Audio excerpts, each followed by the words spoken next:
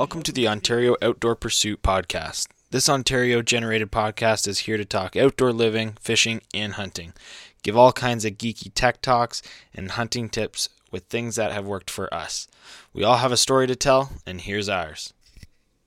Welcome back, everyone. Today I am joined with someone special, someone that has been around for a little bit, has been talking lots, and something I've been wanting to do for a long time, as we talked about. And because turkey season's now over, fishing is taking over my life as it has yours, and you're here to educate me and everyone else. So today I have with me Trevor from Heathen Outdoors. So thanks for joining. No problem. And we're gonna dive right into some deep water fishing and all kinds of fishing, boating, because I'm new to the boating scene, we'll say, rather than offshore fishing, and I need a lot of tips and techniques. So why don't we jump into how long have you been fishing for? Well, it's been a lifelong adventure for me. Easy, been doing deep water, freshwater fishing on the Great Lakes here in Ontario since I can remember. 3-4 years old, like Owen Sound, Lake Erie. Used to catch walleye. Went back in the 80s when it was really hot. Big fish, a lot of big fish, a lot of big rainbows.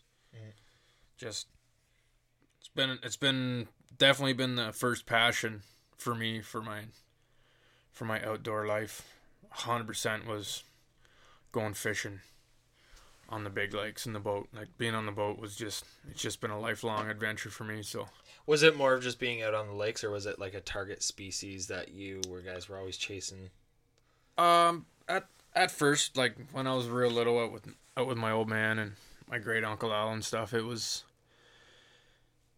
just out there watching lures. Really, like I remember the best scent you could put on your lures was WD-40. Like that's an old school thing. Like literally, you have a big can of WD-40 and you'd spray every spoon before you put it in the water. And I mean, it sounds terrible now, and people are gonna hate me for it, but I mean, everybody who fished the Great Lakes, especially Lake Erie, North Shore Lake Erie, sprayed WD-40 on their fishing spoons. It was an incredible setup. Like you can't beat it. So okay, so I'm taking that to Lake Erie this weekend. yeah. Bottom bound some WD-40 pickerel rigs or something. Terrible. Okay, we did not talk about that off air, but that is awesome. I love that. Yeah, it was funny, but that's a big staple. Like go through cans of WD-40 and just being 5 years old, just dousing it so things just running off like looks like a tap of water of lubricant falling off this spoon, but it wasn't out there long because fish on. You know what I mean? Like that's rich. Yeah. Were you guys specific to a lake that you were targeting, or like you're from Dorchester? Yeah, I'm born and raised in Dorchester, Ontario. Most of the time back then we fished out of Port Stanley, Ontario, which is like a 25-30 minute drive depending on which route you take.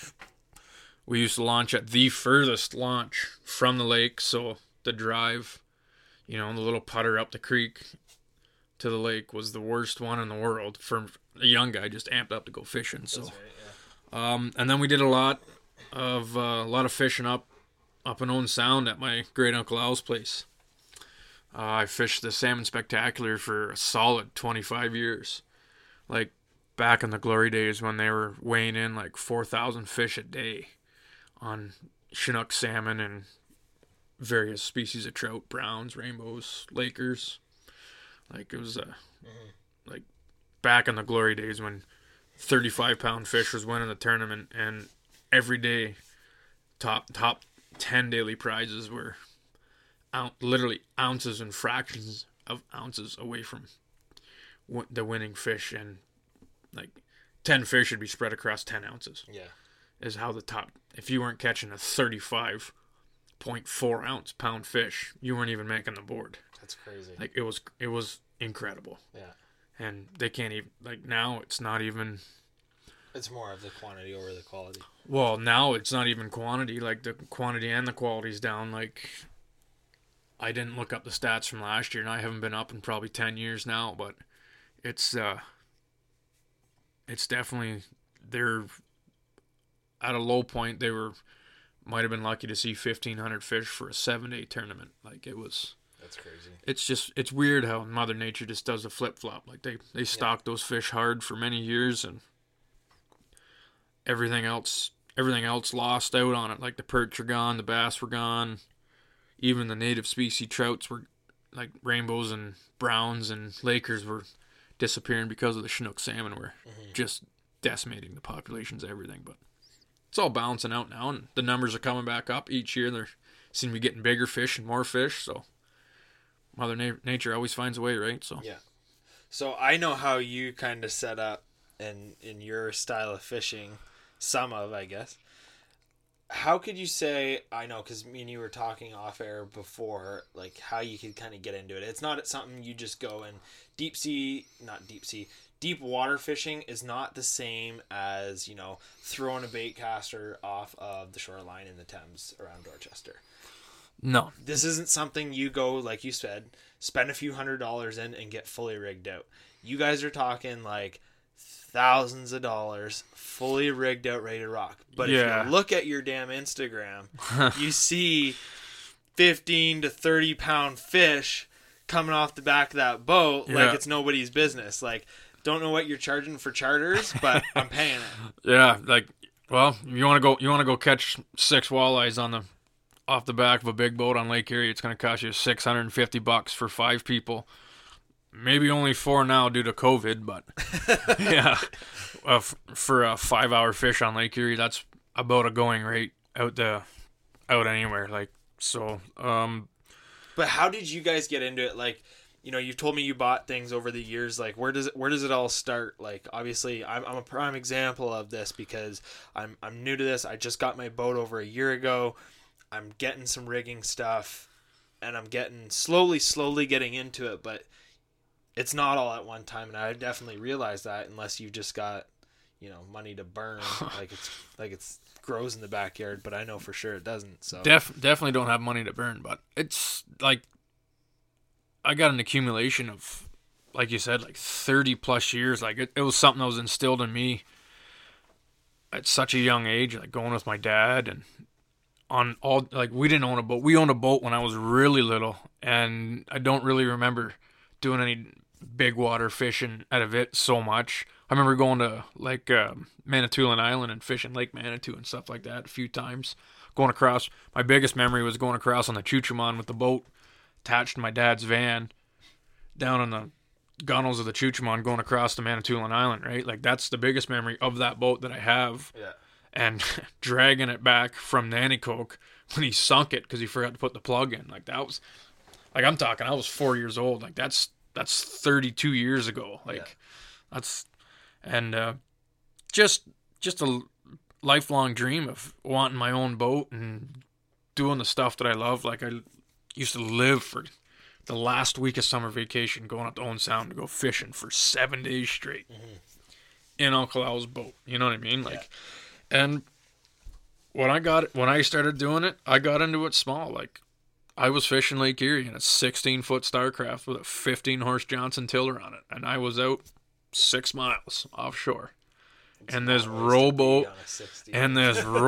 with a 15-horse, and I would make one pass, I'd troll out, and loop around, and troll back, and what I caught is what I caught. I mean, those days weren't high success, but I still caught fish. Like, literally a Humminbird portable fish finder with a suction cup on the back of the boat that I would have to fix 15 times because the suction cup would pop off the back of the boat. Like, complete pain in the neck. And now we're into a rig that's got, object, weather radar, and autopilot. You know what I mean? Like, it's just full on set lines and winding fish and net fish and carry on. Keep a sandwich in your hand and the sonar and the graph up at the helm will make a beeping noise if there's a boat in the way. Like, it's... Times have changed. Times have definitely changed, but, I mean, that's why we can go out and boat 150 walleyes, 200 walleyes in a 6-hour span on a good day. You know what I mean? You know what's a crazy difference to me is when the way you talk about fishing and being on the boat and the way I talk about it, because I don't know a lot or not really much at all, is that I'll ask you, okay, what are you using for that? What are you getting signals from to see that? You can just be like, well, it's this.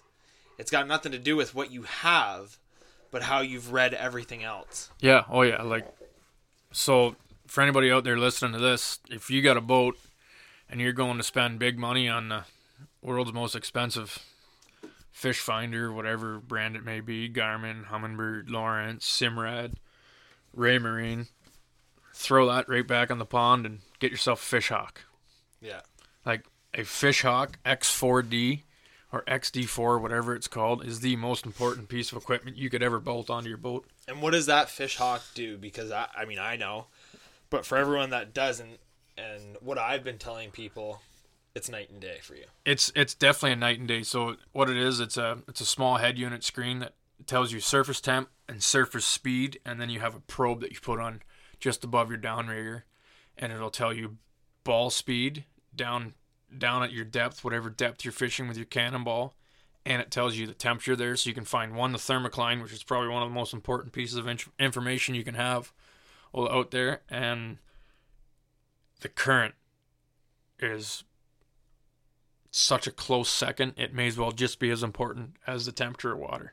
Like, I've been, since having a fish hawk on the boat, like, I've been, you're 4.5 mile an hour on the surface to get 0.8 mile an hour down at the ball, down 40 feet. Like, and then people always wonder why all the old boys would tell you, oh, just make it, you're not catching a fish, make a turn. Well, the reason why you're not catching a fish making a turn is because your lure's sitting there stale, not making a movement. It's just floating through the water. Yeah, you're only moving at that 0.8 it's just sitting there stagnant. It's not actually giving off any action. And then the second you make that turn and you break that current, it starts to flutter again, and the fish is looking at it saying, well, what the hell is that?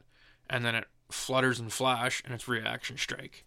Like, every time, like, people always say, oh, just make a zigzag or zag over there, or zig over here, and fish on. Like, old school tactic to break in the current is all it is. It's like floating a row bag in the river. It's just floating down the river. Yeah. It's basically, but you're out in the middle of the lake, and imagine your spoon just floating there at 40 feet, not doing anything. Yeah, it's not too enticing. That's why you're not catching fish. So keep it interesting out there. And you would recommend that for all uses of deep water fishing? If you're trolling for fish, a fish hawk is the most important piece of equipment you can bolt on your boat, in my opinion.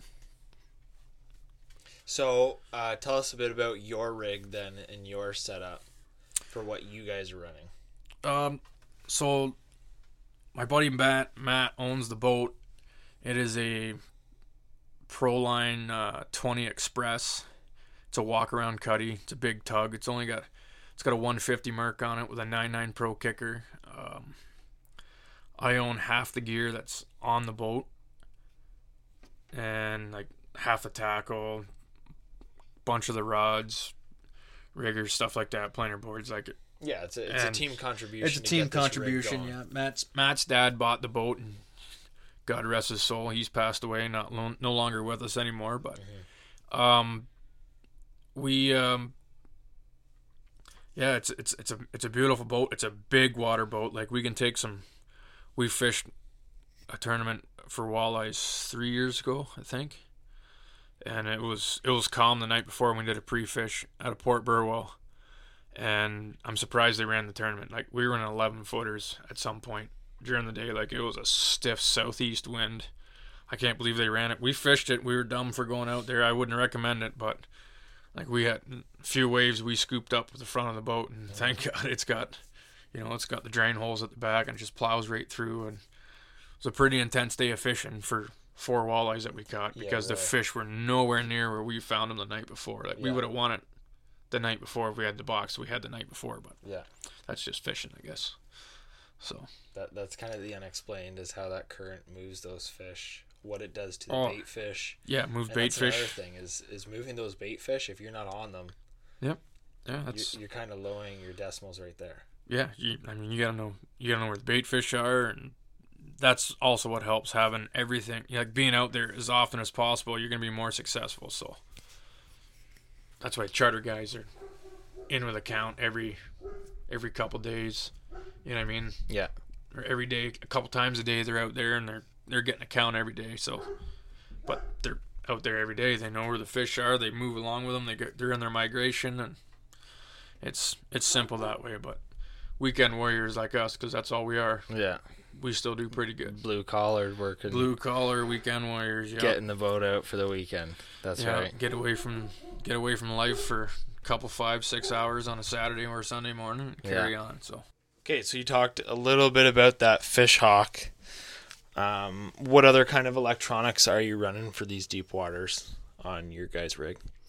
Up front we got a Simrad Evo 2, I believe it's called.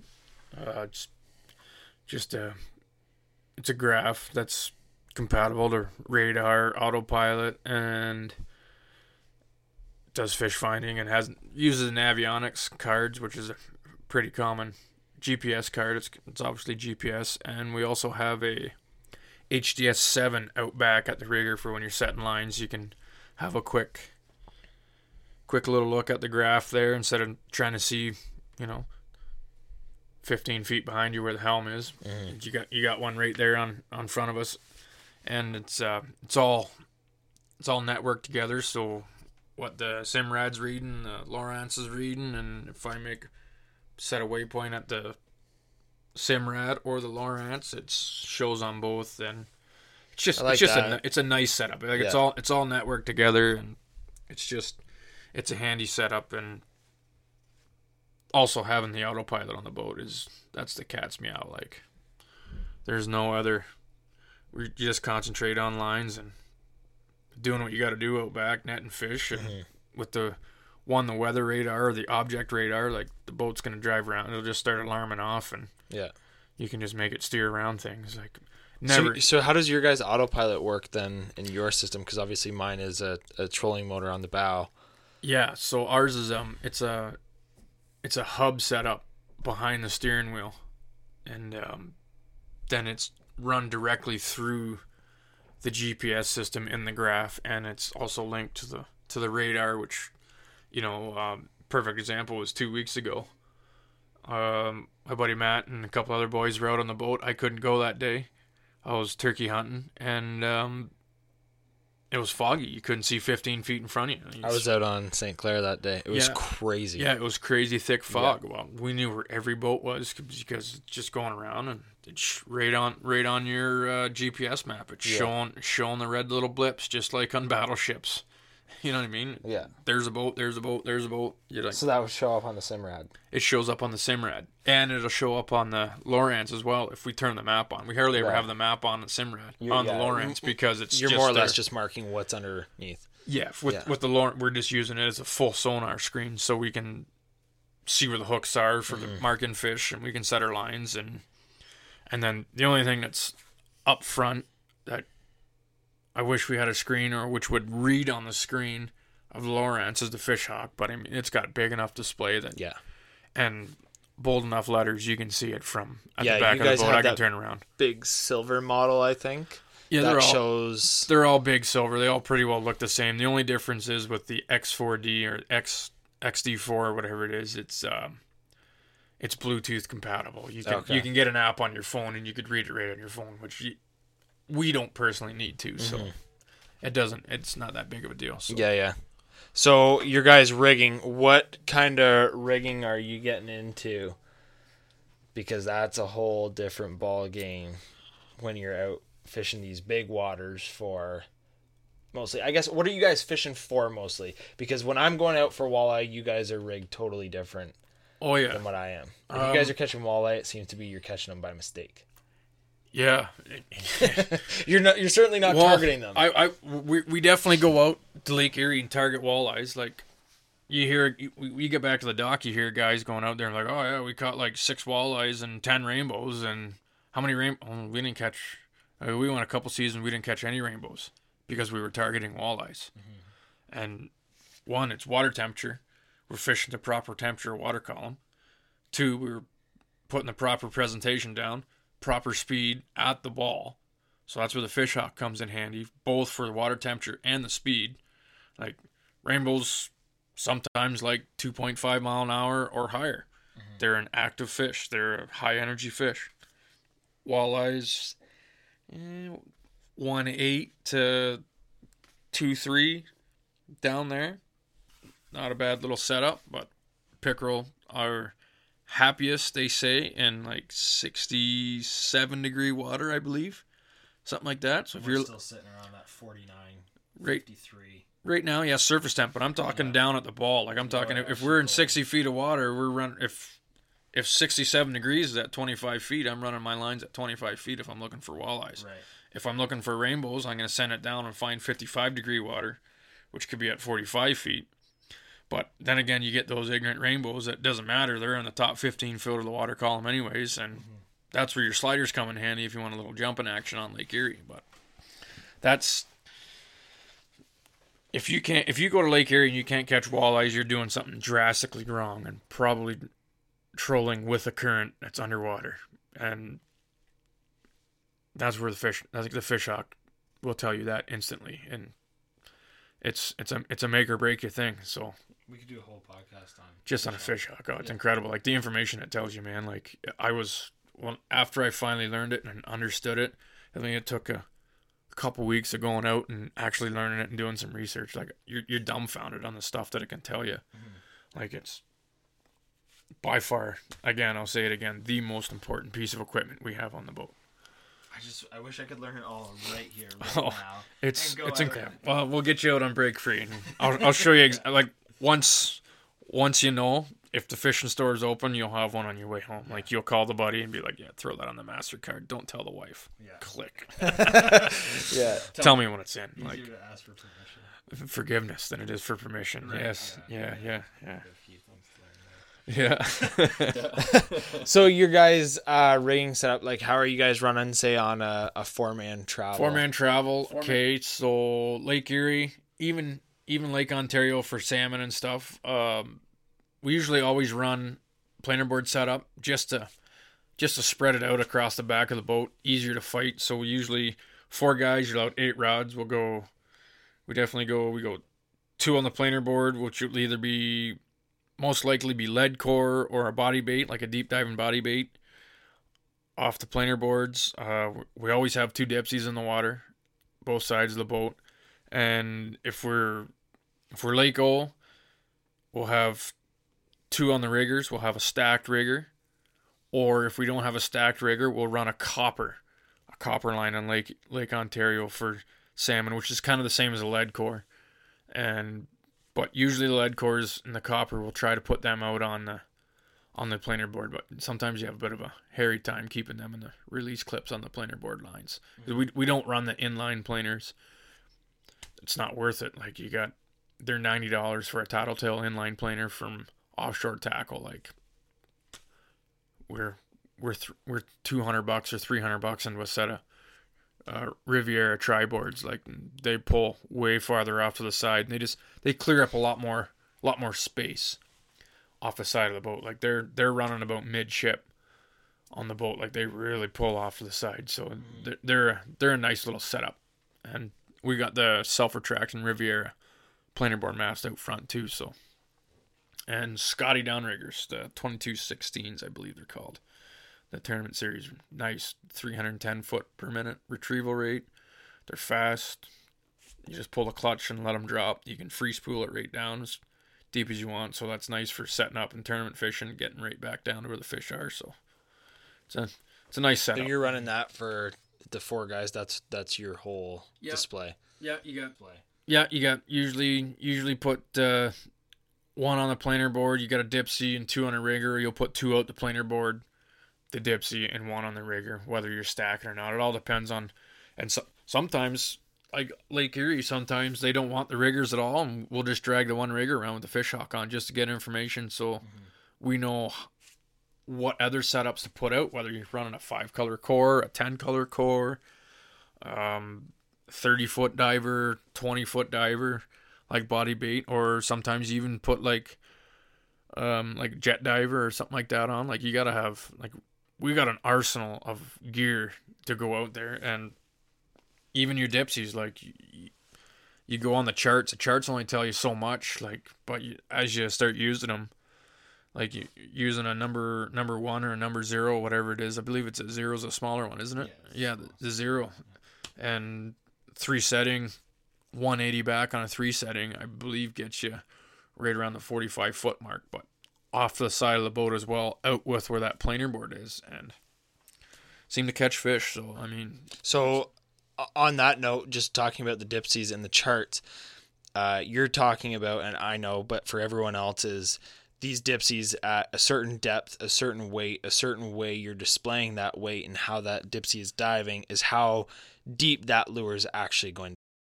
Yeah, like it gives you a depth chart for, so they have, you can run it at a straight up on a 0 setting, which means if you put it straight out the back of your boat and you let out 75 feet of line, that dipsy will dive down, let's say 50 feet or whatever it is, and then it has a little weight on it with a gauge on the bottom, and you can turn it either way to fish both sides of your boat. So if you're fishing port side, you turn it the way you need to turn it, and it'll tip the blade on its side, and then you got to let out more line to get down deeper.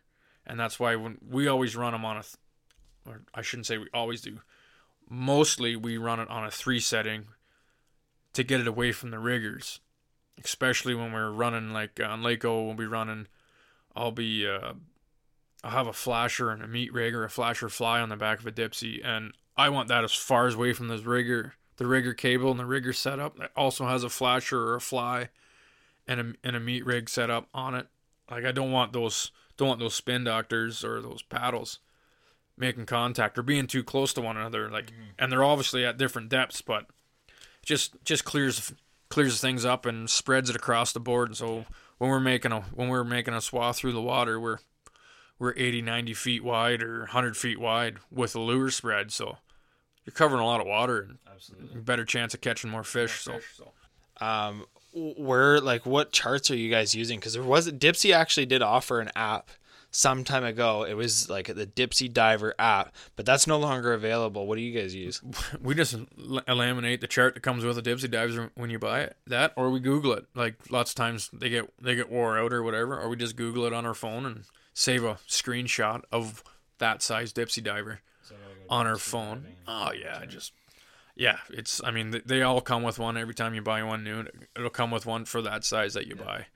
And I mean, there's also like Walker Downriggers, deeper divers, and then there's all kinds of different. There's slide divers or whatever you want to call them. Like there's so many different styles of divers that you can use, and they all work. Yeah. I mean, we just happen to run the Dipsies, and then I think we got a couple Walker deeper divers too. They're the exact same thing. Yeah. I mean, and then you get two different charts or depths with the Dipsies with a ring or without a ring, and there's a little removable ring or replaceable ring that they have, and I don't know. Sometimes we run them without. Sometimes it all depends on how they come out of the tackle bag or the bag, the Dipsy bag we call it. If they come out with a ring, we run it with a ring. If it doesn't have a ring, well, we run it without a ring. We're not gonna go looking for it because we're busy trying to catch fish. So we just let out another 30 feet of line. So when you guys, I guess I'm more focused and interested on what are you guys doing when you're running, say, 80 feet across, trying to catch fish. Meanwhile, there's however many other boats in the vicinity. Well, that just comes down to... Because Lake Erie's a big one, right? If you're going out to, we'll just say Glasgow, because Port Glasgow can be a happening place in the late August, early September time, right? Yep. When that's going on and there's 100+ boats out there and someone's found them and another guy and then 3 other guys and now there's 80 boats out there, what are you guys doing? Well, first thing is you take the VHS or VH marine radio there, you turn that off. You don't tell anybody any information on the water unless it's via text message and it's your close buddy, but most times it's boater etiquette. You don't cut someone's planer board off. You don't cut if you're coming near a guy it's always a rule of thumb. I think you turn left. If you're coming up on a guy, turn left or turn right, whichever way. You know what I mean? If no one's making a move, someone make a move, and you do the exact same move, because then you're both turning away from each other. Mm-hmm. And that's just etiquette out on the water. Like, I've seen guys in Owen Sound where it's literally bumper boats. Like, you don't run planer boards in Owen Sound in the Salmon Spectacular. I seen a guy throw a cannonball through the side of another guy's boat because he cut his line off, like, for the 5th time in the morning. And, like, you ever see two guys fighting each other out the back of the boat, and all of a sudden the lures pop up between the two boats, and they're fighting, you know, two numbskulls standing there fighting each other. Yeah. 150 feet, 200 feet apart, because their two lures are hooked together. And, like, this literally happened to the same two guys 3 times, and the one guy threw a cannonball actually went through the little side window of his boat. It was pretty hilarious. I mean, I guess you got to get your point across some way. Well, yeah, like, that's just ignorant. Like, yeah, for sure. You see someone catching a fish, like, everyone's like, oh, let's go over there and see if there's... No, give the man some room. Like, let him... He's not at the helm of his boat. Like, let him battle that fish and see if he can land it. Like, it's only fair, right? Like, it's all a strike of luck, like, as far as I'm concerned. Like, so in that relation, like, your color options, your spoon patterns, that's all going off of what has worked, what's working that day. Yeah, you do your research. Like, obviously a copper back has got a walleye's attention. Seems to. Right? Yeah. A lot of people buy a copper back spoon for walleye. Yeah, like a Greasy Chicken copper, like, that's a huge walleye spoon, or a NASCAR copper, like, out on Lake Erie. Basically, like, with the internet and social media these days and all the forums that you can go on, like, you can basically go on, and some guys are pretty secretive about stuff, but I don't even know what my favorite walleye spoon is. I don't even know what it's called. And it's got a Christmas tree on it. That's all I know. Like, if we're not catching fish, I'll put that sucker down and it's catching fish. Like, right. It should be in the water every time, but it's not, because you read all the posts and the guys hammering NASCAR this week. It's Jerry Lee or Orange Crush or, you know, Natural Born Killer or Michael Jackson or Tequila Sunrise. Like, the list goes on and on and on. Like, and we have about 5 or 6 of each of those spoons, and many more that I can't even remember. Like, watermelon was a huge one year. Like, we got goldback, copperback watermelon, we got speckled watermelon, we got mags, mini mags, and like. Well, that's one thing I've definitely picked up on is you can have one color that's absolutely killing it, one pattern that's killing it, but if you've only got one of that lure, and you've got 4 rods out. Yeah, it's pretty lonely. What are you doing on the rest? You know what I mean? Sometimes you're not doing. I mean, fish. They still catch fish the other colors, but I mean, for some reason, fish got an appetite for something, and that's what they want, right? That's right. So, like, but. So when you guys are heading out, how are you guys picking out your, like, what kind of weather are you going out on? What are you looking for that it's like, okay, we're, you know, that's right, because we're obviously talking about Erie and Lake O. What are the best winds to go out on which, and how did you kind of come about that? Is that learning? Is that, do you do a lot of offshore kind of geography? A lot of it's common sense. Like, you don't fish Lake Erie on an east wind, period. Mm-hmm. Like, if it's east wind 20K, you're in the big waves. The lake flows from west to east. So if you get a wind blowing from the east, that's blowing against the natural current of the lake. Like, it's going to the Niagara Falls, and it's not a deep lake. It's shallow, so it builds quick. Like, southwest wind can be nasty. I'll fish a southwest wind even if it's a little bit stiff, because it's an easy ride in. You're beating and banging going on the way out a little bit. Usually it's not so bad in early morning. Sometimes it is, but it's beating and, you know. But on your ride in, you're riding with the surf, right? So it's not so bad if you got a strong stomach or the motion doesn't bother you. A southwest wind's good. South wind's fine as long as it's not hammering. Like, you're not going to go fishing on a 60K wind. Like, Lake Erie is 75 feet at its deepest in Central Basin. Like, the deepest part, I think it's just a shade over 200 feet, and that's off the lighthouse on Long Point. You're not seeing that at a Glasgow or Stanley. No. Like, you're 75 feet. Maybe 80 feet now, because the Great Lakes are up in abundance. Like, it's ridiculous how deep or how high the water is anymore. But if you're in a smaller boat, you got to watch the weather. Like that is, it's going fishing for a cooler full of walleye is not worth your life. And no, it's too bad so many people each year lose their lives because that lake, I've seen her, she's turned on a dime. Lady Erie is a mean lady. Like, you can be sunny skies and little waves, and the next thing you know, there's a storm on the horizon, and I've seen it in 8, 9, 10 footers or more, and they're violent. Yeah. And if you're 15 miles out or 12 miles out or even just 12 miles from port, like, that is a long, unsettling feeling working your way back in to get, like, sometimes it's just best just to hammer right the closest point to shore and just beat your boat. Like, if it gets to that point, don't battle back. Just, the lake's going to calm down. If you're, everyone's got a cell phone in their pocket. If you got a charged cell phone, call the people up and say, listen, this is where we are. We're safe. We're on the beach. We'll figure it out when the storm passes. Yeah. But you got to watch. We watch the weather. Even in a 20-foot boat that's got a deep hull, we still watch the weather. If it's the wrong wind, we don't go. It's not worth it. I got 3 kids at home and a wife. I don't need them looking for my body in the water. Yeah. Over a cooler of fish. Yeah, that's right. So it's just not worth it. You just got to be smart about it. Like I said, it's common sense. So yeah. East winds bad, south winds can be nasty. Anything offshore, if it's northeast, they say east wind fish bite the least. Northeast isn't terrible. Anything offshore is fine. It's usually a mill pond out there, so pretty calm. So. And then Lake O. What was that saying you're saying earlier about going to Lake Erie and Lake O? Oh yeah, if you're planning on going to Lake Erie, and you say you got a 35 or a 40 wind out of the southwest, you head to the Western Basin, Lake Ontario, and it's a mill pond again. It's piss on a plate. Like, it's go catch some salmon.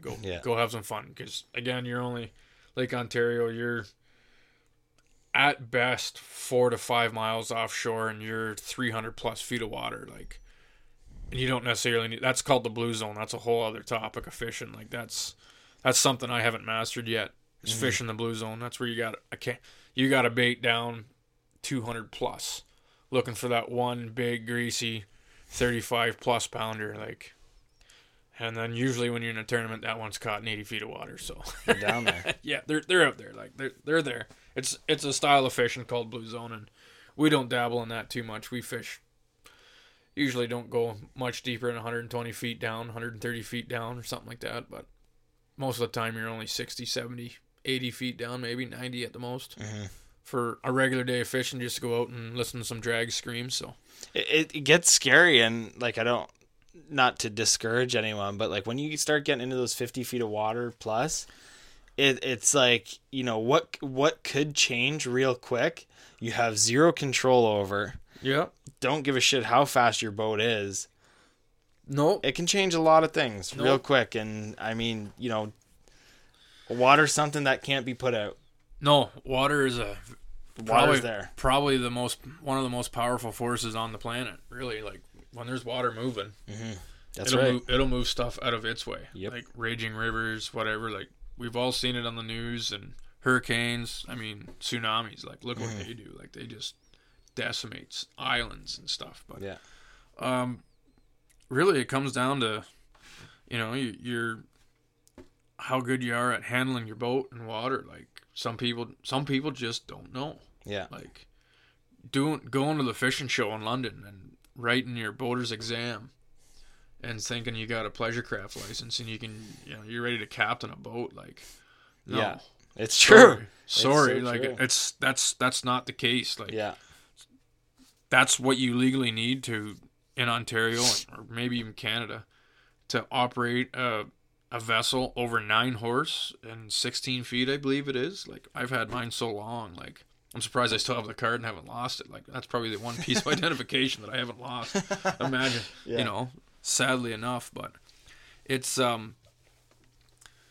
you got to know how to work waves and handle a boat across rough water. Like, and as far as I'm concerned, I don't think you can, agree to disagree, but I don't think you can get that too much off of research and it all comes with a lot of experience. No, like it's being on that water more and more and more. Or being with somebody who has been there or been in worse situations. That's like, right. For me, I was fortunate.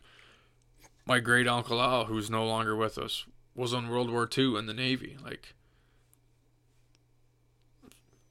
fought the war in the North Sea off the coast of France. Like, probably some of the roughest seas that anybody had ever seen. Yeah. Like, you see pictures and stuff, like, that's crazy. And he taught me how to, at a young age, this is how you work waves right here. Like, you quarter the waves, and if you're going in and if they're pushing you, you just go just a little bit slower in the waves. Let them push it. They'll pick you up, and they'll shove you a little bit, and then you ride up over the top of them. And don't try to race the waves. Like, don't beat them. You just definitely just a little bit slower when the waves are moving. Let them pick up the back of the boat and shove you. You'll pick up some speed, and it can be a bit of an eerie feeling on some bigger waves, but like absolutely. Basically, yeah, you almost want to surf them in like you're on a surfboard, but just then eventually that wave will pass underneath you, and then you're stuck, and you'll feel like you're going backwards as the next wave's building behind you. But as long as that wave's not crashing and breaking over the back of your boat, you're good. Like, just keep it on the throttle, and you gotta throttle your boat. Sometimes you gotta speed up, slack off, and speed up. Like, it's just, I was taught at a young age how to do it, and like I said, I got 30 years experience on the water, so yeah, that kind of helps. It definitely helps. Like, I remember the one time it was my dad, myself, and my uncle Al, and I couldn't have been any more than 5 or 6. The steering cables broke, and east wind picked up on Lake Erie, and it was foggy. We launched out of Port Stanley, and it's not very far, but we ended up being in Bruce by the time we got into a port, got into shore. Like, we followed the shoreline and my dad had to wrestle a 90 horse Merc in like 6 or 7 footers with no steering cable. My uncle was just throttling the boat, and we were just getting battered around in this little boat and just hanging onto a motor on the side of the engine case, just hoping and praying. Like, I wouldn't want to be there, but push left, push right. Yeah, just trying to hold it straight, because the boat always naturally steers to the right or the left, whichever way you got the little magnesium skeg set at, right? So usually it's to the right. So, but yeah, like, it's definitely all experience and common sense. Like, just. So for someone that's, getting into it all and spending more time on the water, like, what's your best? Obviously, spending $10,000, unless you got it laying around as chump change, isn't going to put more fish on the boat, but it's just investing more time. Yeah, invest more time. Like, practice it, get out and do it, enjoy yourself while you're doing it. Don't get down if you're not catching nothing. Like, it's some days, like, we still even go out and we'll get like 3-4 fish days, like, and you got to struggle for them. Like, it's just keep changing up. Like, it helps when you have all the gear that we have, because you can just throw everything at them. Like, it's like throwing the kitchen sink at them. Like, yeah. You wash every spoon. You know what I mean? You wash every spoon. You drag every color meat rig. You put every flasher combination down for salmon. You know what I mean? You hit every body bait. Like, you try it all. Like, eventually, you're either going to find something that works, or you're not on fish and you can't find fish, or the fish just don't want anything to do with anything that day. You can't control them. It's like, it's not a flea market. Like, it's you got to entice them to hit. So if they're not into it, they're not into it. And we've definitely had those days. And we've had those days on days we thought we were going to kill them, and where it was going to be good because we were in a tournament. And, you go out fishing for 4 hours before the tournament starts, and you boat 25 fish, and you fish for 7 hours, and you catch 3 the next day. Like, literally 12 hours. Like, didn't even pull the boat out of the water. Yeah. So it happens. It's fishing. It happens. It is fishing. Like, it is what it is. Like, nobody goes out and slays the fish every time they go out on the water. It's impossible. So I think that's what I love about it. Yeah, exactly. Keeps you coming back for more. Absolutely, every time. Yeah, absolutely. Well, I appreciate you digging out all those techniques, and yeah, it's nice to learn a little bit. I certainly am listening all the time, because I'm trying to go out every weekend and piece by piece grab some more fish. And that's just it. Like, it's you gotta read your forums. Like, there's all kinds of little forums and Facebook groups and all that stuff. Go on and read what the guys are saying. A lot of guys are pretty open about what they're using and what their tactics are, and do some research on some good equipment. Buy some decent reels. You can cheap out on some rods. Get half decent rods anyways, and yeah, just if it's something you're into, just get into it. Like, it doesn't go bad. Like, That's right. It's an investment. Like, if you buy it for $12, you're gonna sell it for $9, and that $12 spoon could have caught you 300 fish. You know what I mean? Yeah. If you wanted to sell it for $3 less than you paid for it, that's not a bad program, if you ask me. Yeah. Because pickerel to go buy down at Wharfs and Port Burwell is probably about $25 a pound. So, the pickerel I catch is about $100,000 a pound, but it's worth the it's charter more fun. race. It's more fun, Yeah, right? that's right? It's more fun my way than letting someone net them. So Exactly. yeah, No, for good sure. time. Well, I'm happy you came over and Yeah, man. enjoyed Thanks for having some me. dinner and a few pints, and Yeah, and looking this definitely forward. won't be the last time. One more day of work and get some yard work done Saturday, and hopefully we're surfing some waves on Sunday. I hear that. Little waves, though. Yeah. Nice little waves. Yeah, No flies. I want that piss on a plate. Yeah, no flies. The flies are horrendous early season Lake Ontario. Like, literally have 3 inches of flies sitting. What on are the those? boat. Those are like a MIG Yeah, fly? they're midge or something. Midge, like that. that's right. Midge fly. Midge fly. Yeah. And they always come around that early season. It's Yeah. I believe what I read was the change in temperature of water going from that cold to warm. Yeah. And it's that fish and the bait, and like it's a whole That's why we killed them that day. science That's why we boated over 35 fish that day. Like, Yeah. it was because we were rating them probably at the starting points of that hatch, and the fish were just on a huge feeding frenzy. That's right. And it was just an epic day to be on the water. And Yeah, I'll be sharing a photo along with this to show how nasty those flies were. yeah, they were pretty gross, But the fishing was wicked, so Yeah, that made up for it. yeah, it's Just go to TSC and get your bug suits. yeah, exactly. Buy a bug suit or Do those come free with the charter expense, or yeah, man, I wish. or I bring had your own net? yeah, bring your own net. Yeah, I really wish I had a charter because, like I said in the other couple other podcasts we did, even with hunting, like I love seeing people who have never experienced something before experience something for the first time. That's right. Like, Yeah. Queenier, the other side of Heathen Outdoors here, man, he never. I've never been on a fish like that. And the look on the smile on his face when he was bringing that thing in, man. Exactly. Like, It's worth it. you can make mistakes. Like, I think he lost 3 fish before he boated that one, or we had 3 takes before we got that one into the boat. And, like, he definitely lost one for sure. And then I made a first boating trip of the year mistake. I didn't put a snubber on the dipsy when you're salmon fishing. That's another key thing. Yeah. You need a snubber, salmon or trout fishing, on a dipsy diver. What about on eyes? Are you a snubber guy or no? No snubber on eyes. No, they don't hit hard enough. Half the time they're swimming with it. See, I've had days where they cannot stay off of them. We've been out of the water in an hour and a half, and all we've ran is dipsies and snubbers. Yeah, well, we never run a snubber on the walleyes. We probably lose a few because of it, but I mean, you need it with the salmon. I mean, like, they just take some of that bite. when they hit the lure, and you're 180 back. By the time you get the rod holder out of the rod holder, and that fish is at 325. Yeah. 325 and gaining.